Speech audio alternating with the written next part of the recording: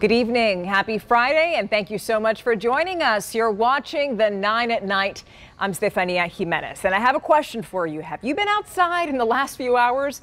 It's chilly. You're going to want to listen to Adam Caskey's forecast if you have weekend plans. Check him out. Hello, cold front. The colder air continues to spill into town. The rain has come to an end, but we still have gusty winds and temperatures falling off down near 40 and I think even some upper 30s around parts of San Antonio Saturday morning. Sunday morning, likely to see a light freeze in parts of the hill country. In town will be about 36. Afternoons right near 60 for high temperatures this weekend. So unseasonably cool. And this cool air sticks around all the way through next week. The warmest will be at 63 on Monday. With it, though, the chance of some scattered showers. Wow.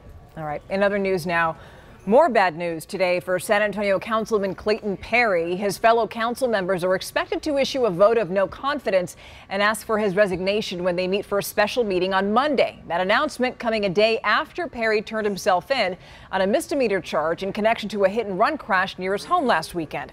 San Antonio police released body camera footage from hours after the alleged incident. It shows Perry barely coherent in the backyard of his home. Perry now could also face a DWI charge.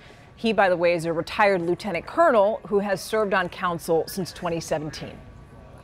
And it definitely doesn't look good, particularly with the vote that took place yesterday regarding the censure of another city council member. And on top of that, Veterans Day for a city that's a military city. It's a bad look. It just is. Now, we emailed Perry asking for a comment this afternoon on this, but he did not respond. And, you know, we continue having this conversation tonight on the Night Beat. The case against Councilman Clayton Perry is deepening with a DWI charge expected. We're going to speak with an attorney who specializes in these types of cases. Something I've always found kind of interesting about this type of case is that people think politicians get special treatment. Now, why that attorney says the potential punishment could actually differ from other cases if there's a conviction. Also, the challenges that could make this case more difficult. That's tonight on the Night Beat. San Antonio police want to know if you've seen this guy. You're about to see his photo. It'll pop up in a moment. There you go. That's 23-year-old Abel Gallegos. Police say that he got into an argument with a group of people at a convenience store last December. Happened on Cincinnati Avenue near North Calaveras on the west side. Detectives say that when Gallegos pulled a gun, the people scattered, they jumped into vehicles, sped off, and they say Gallegos started shooting at the vehicles and then hit a man in the head. That man died at the hospital. So now Gallegos is considered a fugitive. If you know where he is, call Crime Stoppers. That number 210-224-STOP. But San Antonio police say they had better luck catching up to a man accused of shooting his neighbors in the face almost a month ago. Now, you'll see his picture here. Police arrested 48-year-old Eutimio Antonio Gonzalez this morning. He's charged with aggravated assault with a deadly weapon. Police say that an argument led to the shooting back on October 13th in the 800 block of Price Avenue, which is off New Laredo Highway on the southwest side. We're told Gonzalez is a neighbor to the victim's father, who had gone to Gonzalez's home to ask him about an alleged assault on a relative. As the 26-year-old victim walked away, investigators say that Gonzalez pulled out a shotgun and then shot him, hitting him in the arm. Gonzalez's bond is now set at $50,000. On the political front, there is now another lone Republican on the Bexar County Commissioner's Court. That's Grant Moody. He won a special election to finish the unexpired term of Trish DeBerry, a Republican herself, who lost the race for Bexar County judge. Now, this was Moody's first try for elected office, although he's been active in Republican politics on the national, state, and local levels. A former fighter pilot with an MBA, Moody has worked at USAA and now at Valero, and he knows how important the job of a Bexar County commissioner is. It has a $2.9 billion budget, the entire Commissioner's Court does, and also has thousands of employees. I think that requires a level of business experience and background to understand the kind of challenges and problems that you're gonna see with an organization that size. And Moody has plans. He wants to hold on to his new full-time job longer than 2 years, and he's planning to run for re-election in 2024. Today, the country honors the millions of military veterans who have served our country, and it was an extra special day for the veterans and those who currently serve who became U.S. citizens. They were naturalized, surrounded by past and present members of the military at Fort Sam Houston Cemetery. Yushi Yan from China is one of them, and she says that the Army has given her so many opportunities. The Army gonna pay for the tuition for everything. I appreciate for that. Yes, and the Army just helped my life. Now, veterans that we spoke with today said that we can honor them today and every day by voting and volunteering. We're learning more about what's being called long COVID. You've heard of this, and that's where COVID patients report debilitating symptoms lasting weeks, even months.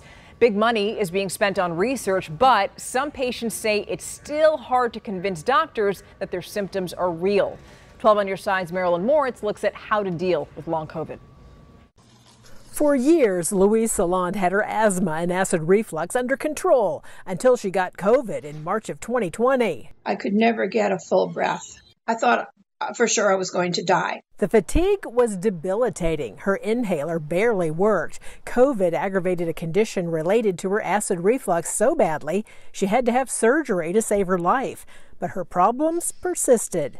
More than 2 years later, Louise is like tens of millions of people affected by long COVID. There's no test for it, but the CDC now recognizes it as an emerging condition and has released guidance for doctors.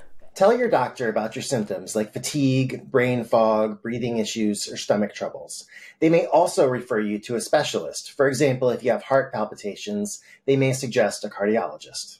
Also, look for a long COVID clinic, as well as support groups like Survivor Corps, Body Politic, and Long COVID Alliance. If your daily activities are substantially limited, you could try applying for disability benefits, which may offer some protections like job leave. Be sure your doctor knows the diagnostic code for long COVID, U09.9. That way, insurance may be more likely to cover it. As for Louise, her quality of life has improved. She can resume normal activity on a given day, but has to recover in bed the next. I made it through, and I'm improving. I'm grateful to be alive. Marilyn Moritz, KSAT 12 News. Certainly hope that Louise continues her recovery. Now, before we go, if you've traveled across Texas, then you know how important rest areas are. Well, some students at a local school are taking an active role in making sure that monarch butterflies also have a rest area as they travel through Texas. Students at Fenwick Academy spent today working on a monarch garden. The school is working with the National Wildlife Federation's Monarch Heroes program to create it on the school's campus. Through a $1,500 grant, students are learning about those butterflies and what pollinators need to survive their annual migration. The monarch butterflies travel and they migrate every year along the I-35 route, and because there's not a lot of vegetation on the route, the population has been slowly declining. They don't have places to eat or lay eggs, so the population can grow. So those students there are hoping the new garden is going to be a popular place for those butterflies to recharge. The Academy's program coordinator is hoping that the campus gets another grant next year to maintain and build on that monarch garden. Looks like they're doing a great job. We're out of time. The 9 at Night returns on Monday. Have a lovely weekend. And finally, I just can't wait to tell you, stay warm, my friends. See ya.